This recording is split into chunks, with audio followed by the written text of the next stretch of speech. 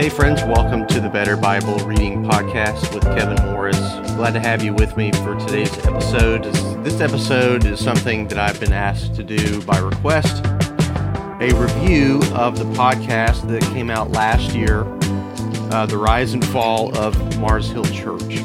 This podcast, while it's called The Rise and Fall of Mars Hill Church, is about the central Christian celebrity of the beginning of the 21st century, Mark Driscoll.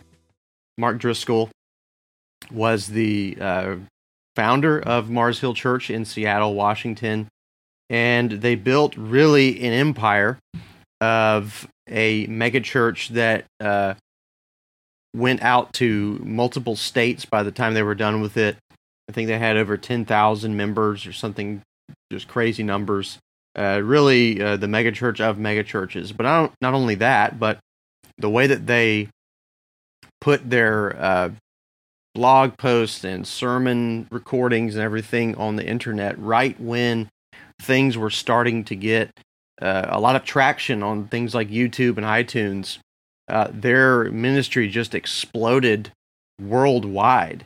And he was at the top of Google searches, had the most downloads of any pastor. Just crazy things happening, and they grew at an exceedingly fast rate year by year. And then, as the podcast says, they kind of just imploded almost overnight. The church was no more because he stepped down in the middle of some internal investigation of church discipline and allegations towards him. And all of the churches began to fold at a very fast rate. And so in the span of just a few weeks or a few months, there was no Mars Hill Church anymore, period. But Mark Driscoll now is a pastor over in Arizona. He planted another church after he left Mars Hill in Seattle, moved to Arizona, and now they have the Trinity Church. So you can still find his up-to-date resources on YouTube from their channel and on all of that. So this isn't somebody that's in jail or out of ministry or deceased or anything. This is somebody that's still in the thick of it, which makes this podcast a little awkward because it focuses so much on him. So what I wanted to do and bring all of that into context of this show and give what I hope is a fair and honest review of the podcast. I wanted to share with you three things. I wanted to share with you the good, the bad, and the ugly of this podcast, and hopefully, if you haven't listened to it, give you my advice on whether I think it's worth your time to listen to all the episodes. All right, so here's what I wanted to do. Go right in order, the good, the bad, and then the ugly of this podcast. So the first thing that I like about the good of the podcast is that it focuses on sort of behind the scenes of what happens in many different megachurches. It is typical where we see a very polished way of these churches. We don't see the raw. We don't see the behind the scenes. We see the production entity, which is this church or that church. And that's true whether you go to the church or whether you're watching their YouTube channel. I think about something like Elevation Church that has like over 2 million subscribers on YouTube now. And I remember back when that church was relatively small on the global stage, and now they're touring. Their worship team's touring around the country, and Stephen Furtick is becoming more and more of a well-known name, and they're rivaling something that you would see at like a Hillsong Church or something like that. But it's common for us with these kind of churches and these kind of quote-unquote authoritative people in the Christian sphere. It's common for us to only see the final cut. We don't see the ins and outs of what happens in staff meetings, what's going on during the week, what it took in terms of volunteers, what it took in terms of sacrifice, even threats, to get the production to what it is. The amount of people who have lost their jobs because they couldn't get with the program. All those kind of things that we don't see. This podcast did a good job of communicating that in the Mars Hill world. You get to hear interviews with people. You get to hear some good quality storytelling of what was happening in that church to make it what it eventually became, and how it really left a lot of people disillusioned because what it eventually became was not what they signed on for at the front end. And I'm sad to say that this is very, very, very common in megachurches. This is very common in the kind of distorted view of what a church empire is supposed to be, and kind of branding and tribalism and all of these things where you sell your soul to the church. Don't sell your soul to the devil. Give your soul to Jesus, but sell your soul to the church and give yourself to the building of that empire. And eventually, the balance of Jesus and the church empire begins to do this, and suddenly by the end of it, the church empire is up here, and the whole notion of Jesus has fallen off the balance altogether. This happens very often. At one point, I was part of at least what you would call in my local context as the makings of a mega church. We weren't necessarily a mega church at that point, but we were certainly the largest church anywhere around. And the turnover rate, the threatenings, the just kind of abusive attitude and all of that was very much going on behind the scenes. But your average person that walked through the doors didn't know about that. But the higher up you got, the more privy you were. And you're kind of caught in this psychological wrestling where everybody is saying, okay, but I have a good paycheck, or okay, I don't like what's going on behind the scenes, but look at the results. Look at the baptisms. Look at the tithes growing year after year. Look at the amount of people that wouldn't come to church otherwise that are here. And you have to do this kind of wrestling in your mind as to whether the ends justify the means or not. This podcast does a great job of posing all of those questions, to people, hopefully, that are listening, that are in positions of leadership in a church and really have to do a self-assessment to decide whether they're in a good place or not. And because you have the kind of exhibit A of Mars Hill to see, okay, if you decide to just stay in and just roll with the punches, it doesn't work out well for people. You have true burnout.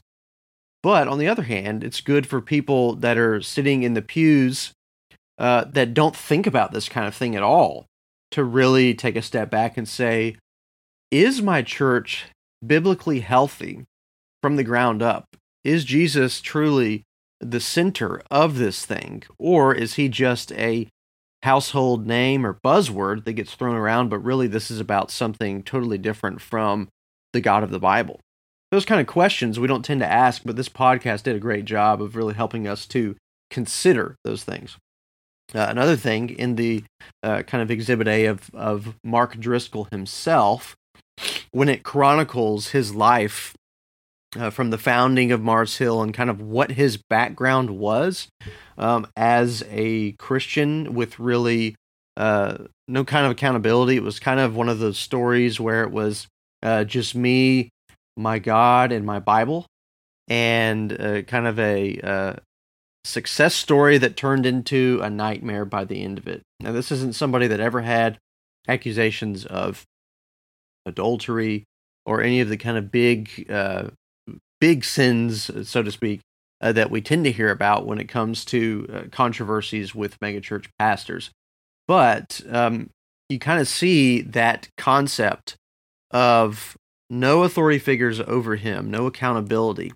And as the church grows and grows and grows, it begins to become more and more of a problem, and it begins to be something that he doubles down to, according to everybody that was interviewed on the podcast. Now, to be fair, Mark Driscoll was never interviewed. As the podcast says, almost every episode they reached out to him for comment, wanted to have him on the show. He never was.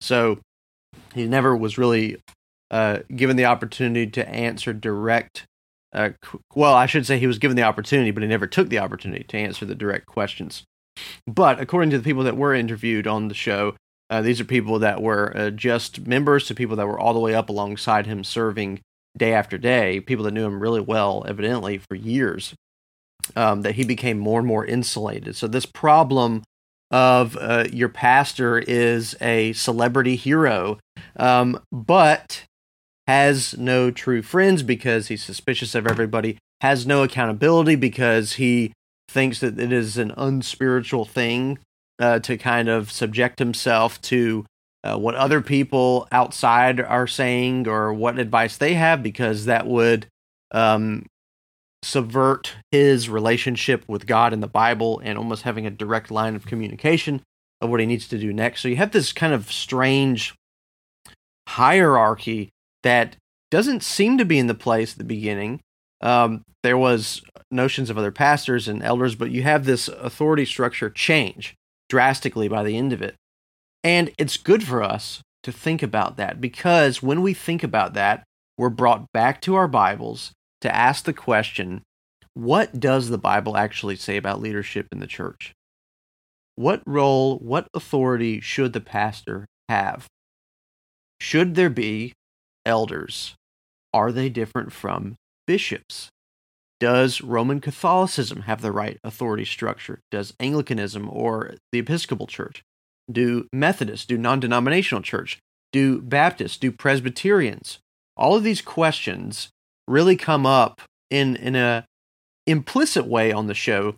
But if you're a deep thinking Christian, and I really hope that you are, if you are on this podcast, if you haven't listened to the Rise and Fall of Mars Hill podcast, then maybe this is a good way for me to kind of situate you intellectually to approach it. Because these kind of questions are implied on the show, but if you're kind of thinking in this way, then you can spot them. They jump out to you. And hopefully what that does is it drives you back to your Bible. If you don't have a clear answer on the questions of church government, then hopefully you will go to the Bible to find an answer. And you can hear these test cases, these scenarios from this podcast as a great way to do that. And that really brings up what I think is a great way that this podcast, in my opinion, illustrates the need for Presbyterian form of government. Now, I'm part of Presbyterian Church by biblical conviction. I didn't grow up in that context, but I do see the concept of a Presbyterian form of government, which means a plurality of elders. There's not a true hierarchy like you would have in the Anglican Church or Episcopal or Roman Catholicism, certainly.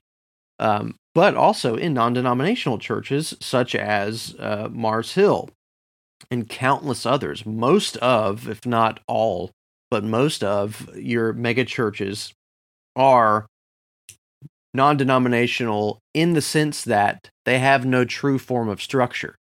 But if you have no true form of structure, then it always is brought down and rendered down to the fact that one man rules the show, the lead pastor, the true man of God that has no true authority or accountability with anybody else in the church. It is his church, and he does what he wants. He moves it in the direction he wants. If you don't like it, go find another church. If you're hurt in the church, if something unbiblical seems to happen, well, sorry, but you can either look past it, you can hope for an apology, or you just leave and go to another church, hurt, and so on and so forth. That's kind of the drawback. There are many, besides the fact that I think it's unbiblical, but there are drawbacks to kind of, and I said non-denominational, but again, I mean that in the sense that non-denominational, that you have no kind of heritage of church authority. You're just making it up as you go along. I don't necessarily mean that if you're a non-denominational church. What I mean is that non-denominational in the sense of church authority. Like you don't have a Presbyterian system or a Baptist system. You have we'll figure it out one day at a time, reinventing the wheel. That's kind of what I'm saying. And that's certainly what you see with Mars Hill Church. In my opinion, this really shines through for a Presbyterian form of government being needed. My friend Matthew Everhard, we had him on the show, interviewed about Jonathan Edwards the end of last year. I always like to refer people to his YouTube channel. Many of you have found me because of him, so certainly indebted to him in that sense. But he had a great video last year talking about what would happen if Mark Driscoll were a Presbyterian. And he kind of goes through the different pitfalls that could have been avoided, or he at least shows that if those pitfalls occurred, a Presbyterian form of government would have at least helped the church and help him with a true path forward for recovery and for healing. And whereas they didn't have any of that, and so none of those were true options. A Presbyterian form of government, I'm not going to get into all the ins and outs of it, but basically it means that you have multiple elders in the church. You have the congregation that has a true voice.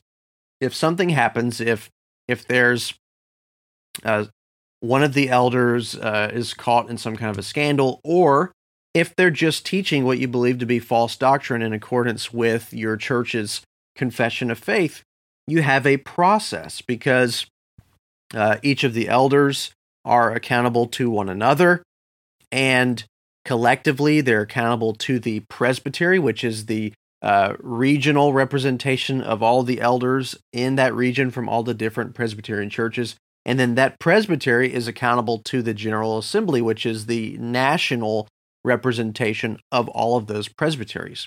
So you have the General Assembly, which is made up of presbyteries, which is made up of the elders of those particular churches, and then you have the congregation. So it is hierarchical in one sense, but there's checks and balances where nobody can just kind of by brute force go their own way with no repercussions. And this is great because it reminds us that the church doesn't live or die by the pastor. Now, a pastor can certainly do damage, but a church shouldn't be defined by a pastor.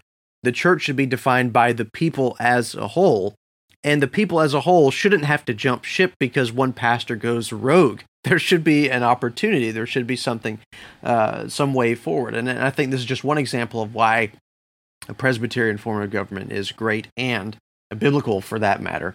But that's another episode for another day. I just wanted to say that the Mars Hill Church podcast is a great example of how the need for church government is so necessary for us to wrestle through and figure out where we land biblically. We need to go to the Bible to figure out. We need to look at what the Bible has to say about how churches were set up and structured, and what principles we should put in place to make sure that nobody has a power trip or even an opportunity for it. Finally, the good is that this podcast makes such a great case that the ends do not justify the means. The question that is thrown around again and again is God really against us if we're seeing all of this growth? Is God really against us if we're making all of these sacrifices? Is there any way for us to say about our church other than God is blessing it and God is in this and God is leading all of this? Is there anything else for us to say other than that when we're thinking about all of these issues that seem to be popping up? The turnover rate, and not only the turnover rate, but the amount of people that were getting fired at a moment's notice. They're laboring in this department of the church, maybe small group, maybe a teacher or elder, maybe part of the production team, and suddenly overnight they lose their job because they can't get with the program. Those kind of questions. Is God in this because all that's happening? But then surely He is in this because all of our growth and all of the external things that we have to look at, record numbers of baptisms and so on and so forth. That question is thrown around so often, and I think the podcast did a good job of answering it in the negative, that the ends do not justify the means. And this should be something that all of us think about. Again, this is a podcast about the Bible, but you can't understand the Bible without understanding the church. You can't divorce the Bible as merely a personal endeavor or hobby with no relation to the church, because we, as Christians, as Bible readers, belong to the body of Christ and therefore should be tied to, associated with, invested in a local church. That means that when we think about these questions, it is a biblical issue. It's a personal issue that we have to wrestle through. It's also a collective issue that we have to think about in terms of where we belong to and who we associate with in terms of a church. And if our church is starting to throw around ideas of questionable methods of evangelism, or when the church seems to be focused on growth to the detriment of those who are already there, when those who are already there are simply stage props for the visitors, and the focus is shifted on getting visitors to become members and obviously to become givers, and then you're kind of cast to the side. Well, if we can't find any use in you, we got so many other people's coming through the door that you need to leave because you're now a burden, you're now an obstacle to the growth of the church, and somebody else is willing to take your spot just like that. That's kind of the corporate mindset of churches. It is very much in line with the way that multi-million-dollar corporations or even just million or six-figure corporations operate, is that you're a number. You're a number, and you are either a benefit or an obstacle to the company. And unfortunately, many churches operate this way. This should really make us question, okay, great, we have on the surface, on what you can see, people are getting baptized. What you can see, people are saying that they're saved. What you can see, the church auditorium needs to be renovated because more people are coming. That might sound good, and maybe it is, but just because growth is happening doesn't mean that it's good. If I invite 500 atheists to my church and all 500 show up, but they are locked in as atheists for life, is it a true blessing to our church just because 500 more people are in there?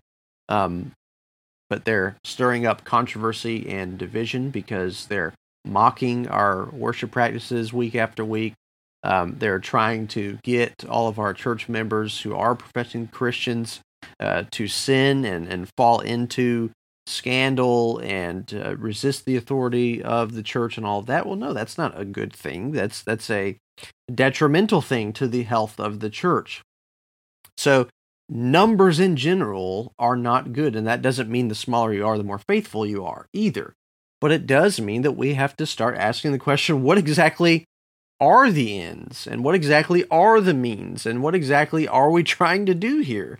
And that really helps us to understand, as kind of a litmus test of our church, when we hear about Mars Hill and others that are exemplified in the podcast. It really helps us to ask the question, what are we doing week after week?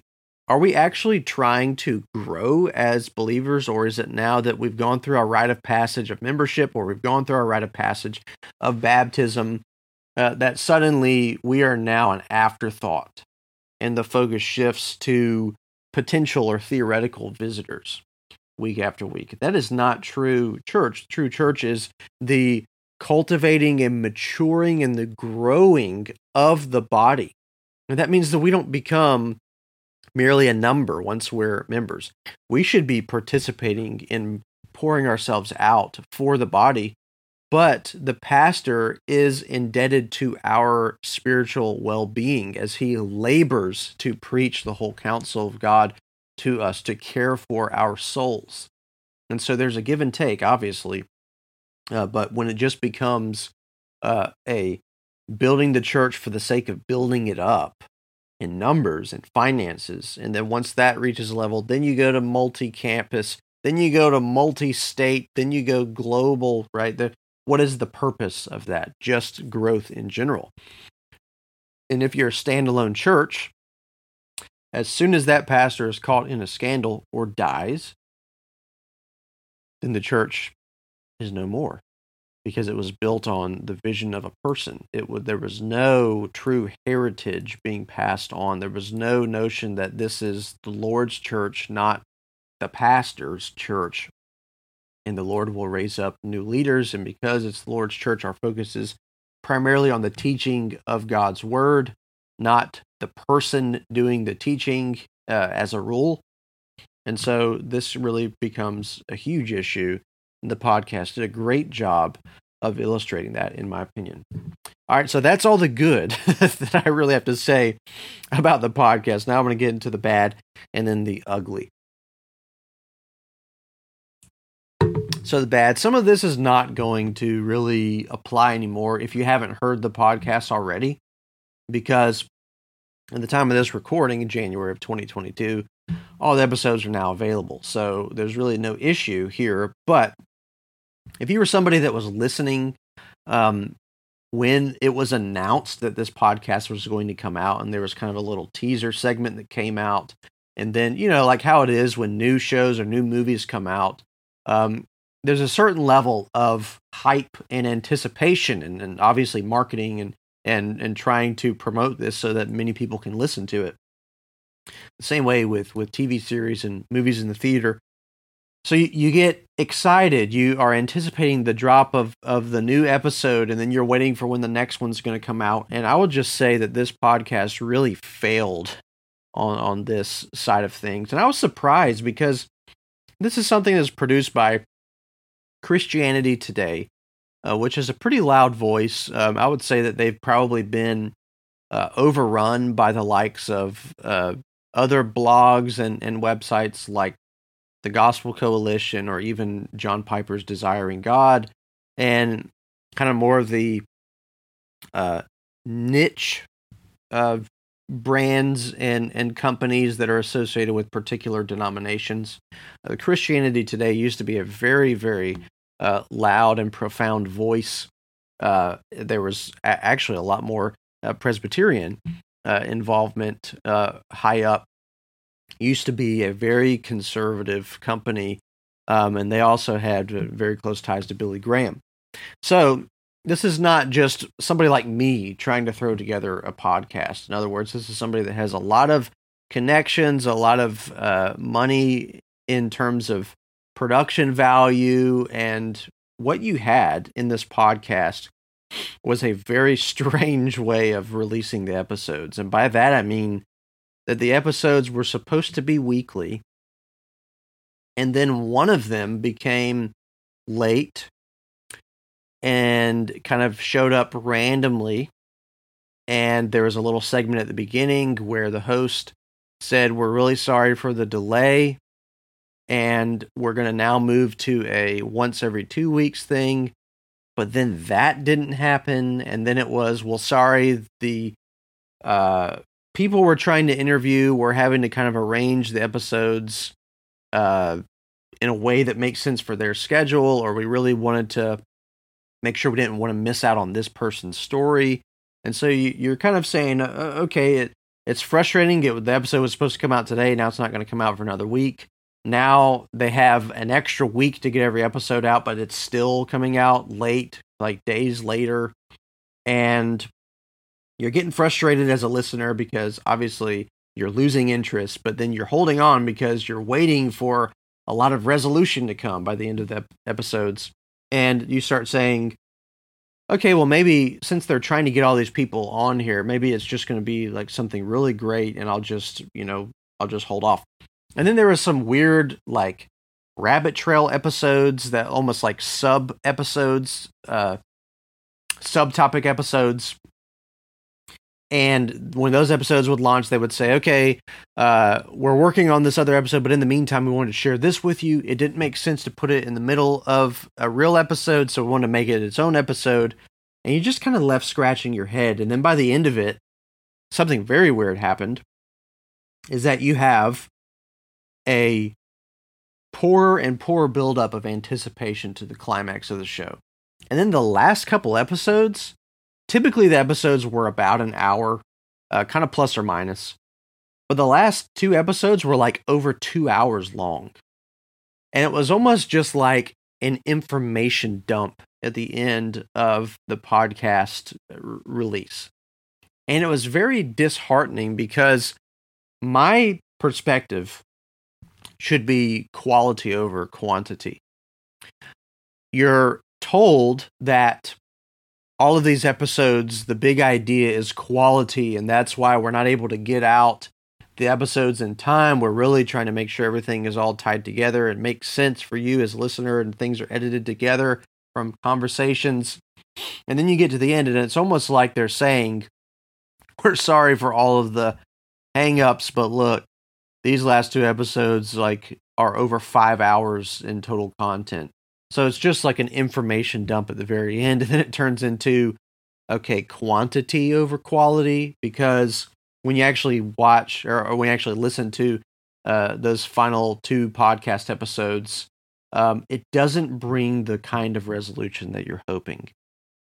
Now, this is real life, so we're not guaranteed that documentaries or biographical sketches or anything like that are going to have the kind of happy endings and the kind of resolution that you can expect from somebody that's writing a script of fiction. However, what you're kind of promised at the front end of the podcast was the question, who killed Mars Hill? The podcast is presented in a way that it's about Mars Hill, it's about brokenness in the church, and it's about God shining through the brokenness and bringing resolution to our own brokenness. And it's presented in a way for us to be better churchgoers, to think about the Bible in a deeper way, to think about issues of abuse in church leadership, and to figure all of that out. And so it's kind of shown as, okay, Mark Driscoll is going to be a topic of discussion here because this is about his church, Mars Hill Church, but it's not necessarily about Mark Driscoll from beginning to end. That's what you're shown at the very beginning of the podcast. But as it progresses, the main character is always Mark Driscoll, except for in those kind of subcategory episodes that they came out with. And it's just the people that were impacted by him, good or bad, which is almost exclusively bad for those that talked and interviewed on this podcast. And so it's very complicated the way that kind of works out, and it doesn't come with the kind of resolution. Mark Driscoll is never on any of the episodes, and so there's a lot of looming questions that you have to ask that don't have answers, and there's a lot of expectation that maybe something is going to happen. Now, I don't know, again, what was in the works behind the scenes on this podcast, what they were trying to do, but what it seems like happened is maybe they were hoping to get him on and were almost counting on it, but never did, or what. But the point is, even though life happens and you're not promised a nice, clean-cut, well-packaged, groomed story here, that the way it was portrayed at the beginning was that's kind of what you thought you were getting. You thought you were going to have a clear call to action, and you really just don't. You have a lot of implied things in the final few episodes, but nothing that's really concrete. And that's really unfortunate because I think it leaves a lot of people disappointed in the way that the podcast goes. Almost if you're trying to listen in real time and follow the episode release dates, which became very sporadic, you're really hoping that your anticipation is going to be paid off. And for me, it just really wasn't. It left me with asking more questions than I had answers to. Sometimes that's good, but in the marketing and kind of production direction of this podcast, to me, that wasn't a good thing. It was kind of counterintuitive to what I expected on the front end. And maybe that's because the show just evolved over time. Maybe it didn't even end up being what they thought it was going to be. But again, that would imply they were kind of making it up as they go along, and that's not a very good idea. All right, so that was the bad. Now we get into the ugly, and this will be maybe a little bit quicker than the first two. What I really didn't like about this podcast. Okay, so we started good. We're now going down into the danger zone here. What I didn't like is that it was guilty, in my opinion, of throwing the baby out with the bathwater. In this case, the baby is masculinity in the church. There are a lot of people online that assume that this is kind of a biased direction that Christianity today was going in for this podcast. And that's because there have been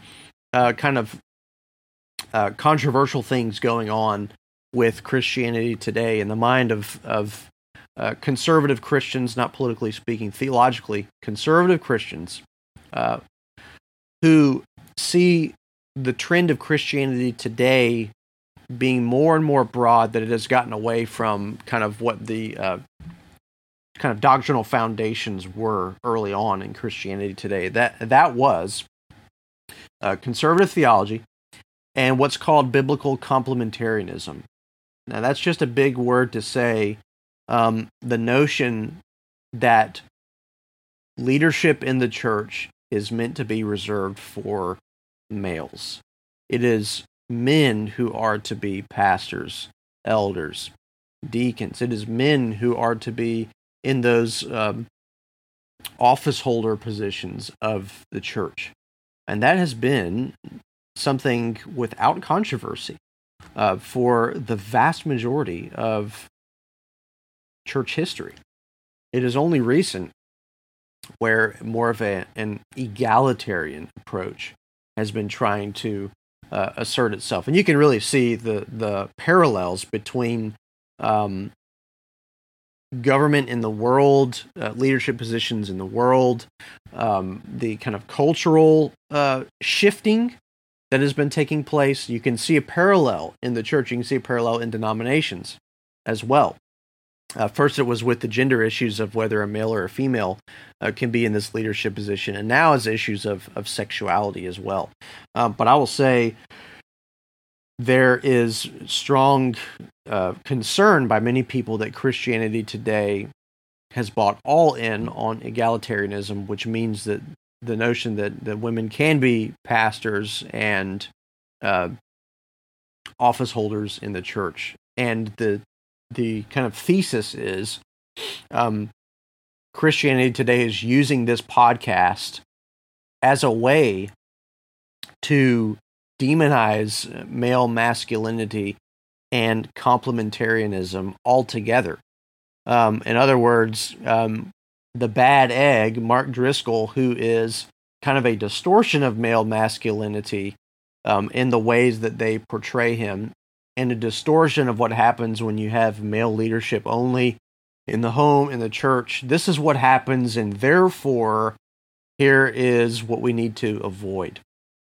Now, I will say that it's not overt in the podcast, but if you have that kind of Christianity Today controversy, if you already know it on the front end, or if you're made aware of it, then you can actually see how it's kind of put into the podcast. It's not overt, but it is there, in my opinion. I think you can see that because even towards the final episodes, the true victims, the victims that seem to be hurt the most by the failed leadership of Mark Driscoll at Mars Hill Church, for whatever reason, the podcast goes to the trouble of explaining that this family is now part of a egalitarian church. There's a woman pastor there, or they're now part of a church that has more liberal tendencies. So the way that Mark Driscoll is kind of portrayed is that he is kind of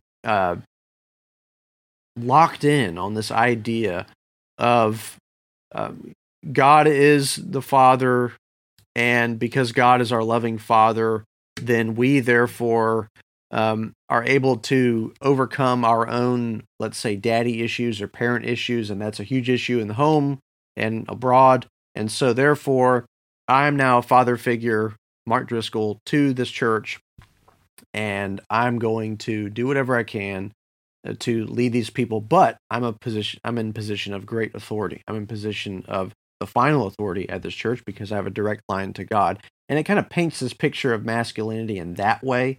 that I think is unbiblical, and it is not representative of true complementarianism in the Bible. Now, I think that they did a good job of at least trying to get people that weren't of the extreme of Mark Driscoll to maybe represent the complementarian view. But the problem is they reached out to other people that actually knew Mark Driscoll and were close to him. Like, at least the two that I know they mentioned were John Piper and Matt Chandler. And both of these men believe in complementarianism, but their churches have not been plagued with the kind of issues that Mars Hill was. And Mark Driscoll also had, by the end of it, a fractured relationship with them. So the podcast said that these men were reached out to be on the show, but they declined or didn't respond. And there's a whole host of other people that could have been on there in the same way.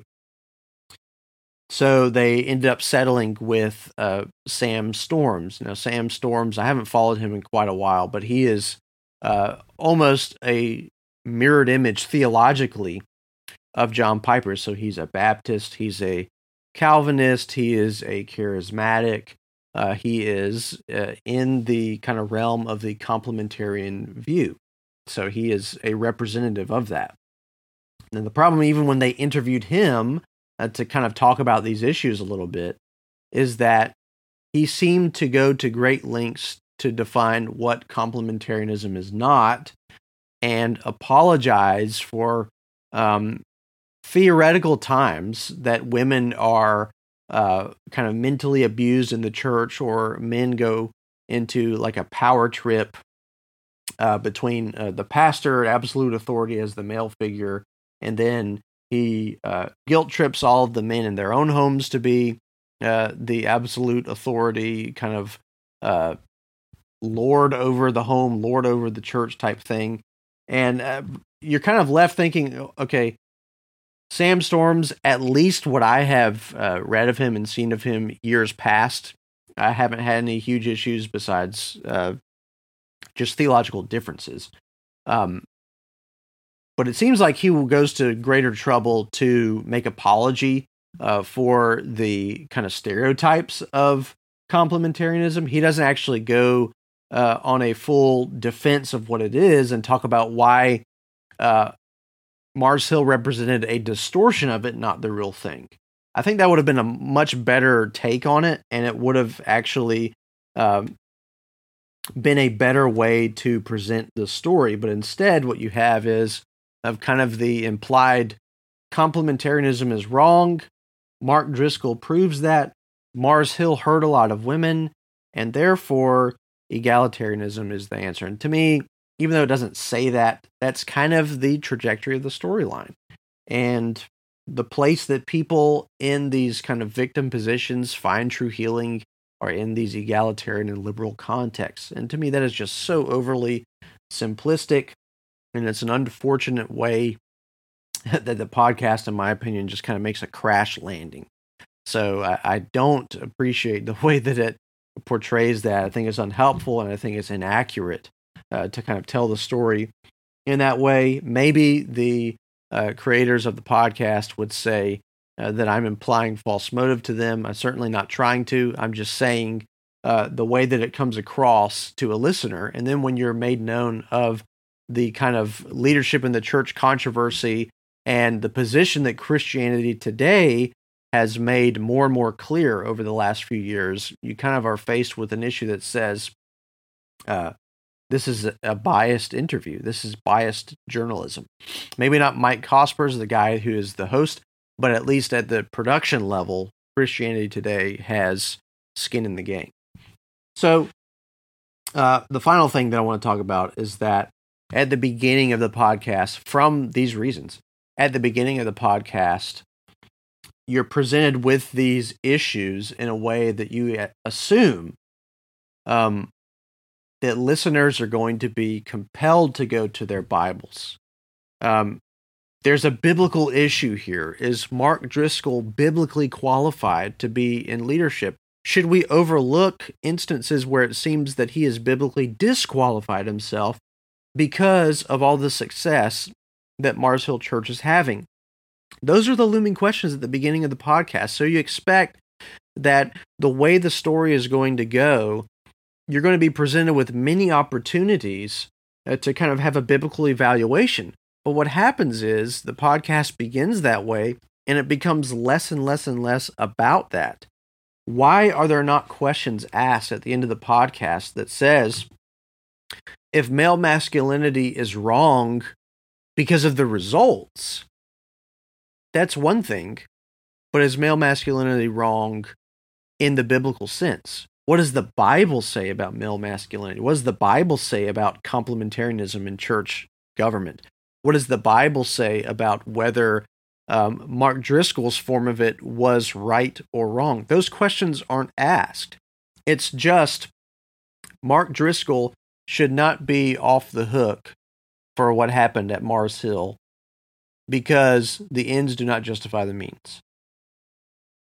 We overlooked way too many character issues about him, and we can't just ignore them because of supposed results. So that's interesting that the appeal is to the Bible at the beginning, because here's all the external things, and we can't use these external things to justify him because of what the Bible says. Then you get to the end of it, and it's, here's all these people that are hurt, here's all the external things, here's all the people that are de-churched because of what happened at Mars Hill. They don't even step foot in a church anymore. External things. But the guilty verdict is presented to Mars Hill and to Mark Driscoll because of the external things, not because of what the Bible says. Now that's very interesting because it's a switcheroo by the end of the podcast. It's a switcheroo because of the fact that they demonize the kind of church, maybe demonize is too strong of a word, but they at least call into suspicion the concept of church authority at Mars Hill. And they use that to show, we know that it's wrong because of all these people who are hurt. We know that it's wrong because of all these people that aren't in church anymore. We know that it's wrong because of all these people that have not had the kind of resolution that they hope to have with Mark Driscoll, who was very close to them at one time. So you look at the effects as a way to call him guilty, but then at the beginning of the book, or at the beginning of the podcast, you basically say, we can't use the effects to say that he's innocent. We can't use the effects to justify him. We have to look at the Bible. But then you get to the end, and it's not look at the Bible to have a nuanced kind of conclusion, but it's look at all these people that got hurt, therefore he's in the wrong. Now, I am not defending many of the things that you hear in the podcast that are simply without justification of what Mark did and what Mark said, and the true extremes of male leadership in the home and in the church. I think those things are unjustifiable. I think they're unjustifiable because of what the Bible says, though. I don't think that because of his extreme version of it, we have to throw it all out and say everything is equal opportunity. That's not true. That's not biblical. But unfortunately, the way that the podcast goes is it uses the Bible to disqualify him and says you can't justify him by all the success. And then it gets to the end and says, well, we're not really going to talk about whether his structure of church government was biblical or not. We're just going to talk about all the people that got hurt. And then we're going to talk to them and see that the way that they found healing was by going to a totally different kind of church, liberal, egalitarian, so on and so forth. So you're kind of given this implicit life lesson. Avoid male masculinity at all costs because it's toxic. Now, again, the podcast doesn't say this, but that is the implication. And to me, that's why the podcast really makes a troubled crash landing by the end of it. I could have probably named this episode The Rise and Fall of the Mars Hill Church podcast, because I do think that the podcast itself rose and then fell by the end of it. I think that it is unfortunate because I had higher hopes for it than what ultimately came by the end of it. Now, here's the million-dollar question. Should you spend the time to even listen to it? Should you spend the time from beginning to end, all the episodes, to listen? And my answer is yes, you really should. Now, I'm being critical of the podcast. However, I don't want to use this critique to overstep the good things. And I didn't even mention all of the good things. I just mentioned some of the good things that I took away from the podcast. It's been said to chew the meat and spit out the bones, sift through things. And I think that is really the case with this podcast. I think there's enough good in it that it's worth your time, because I think if we approach it from the kind of mindset that I am being a proponent for here on this episode, then you can approach it in a way that is helpful personally, causes you to ask very important questions about your own church context, your own church involvement, what you think the goal and the mission of the church even is, what kind of qualifications you think your pastor should have. Should there be other men alongside him? Should he be a man, right? Those kind of questions. And finally, that all of that would drive you back to the Bible. That's what I hope happens for you in this podcast. And if that's how you use the podcast as a tool for asking important questions and going to the Bible for answers, and being able to be better informed of your own context, to come away with a higher view of the importance of the church, to come away with a higher view of a balance of church authority, then please, by all means, check out the podcast. The production value itself on the episodes is very good. And I do think that there is a lot of good in the podcast. I just think that it starts stronger than it finishes. I think it goes off track by the end of it. I think there's many questions that should have been asked that weren't. I think there's many qualifications that should have been given, but they become more and more simplified by the end of it. So it's open to interpretation. If you go on YouTube beyond this episode, there are different takes. Some people say avoid it altogether because it's unhelpful. Some people say it demonizes Mark Driscoll. Some people say it's not strong enough. It doesn't go far enough in the critique against him. So you can find somebody to agree or disagree with you. And so I'm sure there'll be people who agree and disagree with me, but this is my honest review of the episode. And taking all of what I've said into account, I do think that you should still listen to it, because it brings up enough things that really need to be considered by all of us who call ourselves Christians and Bible readers. All right, so thank you so much for watching this episode, listening to it. Again, this is something I don't do all the time.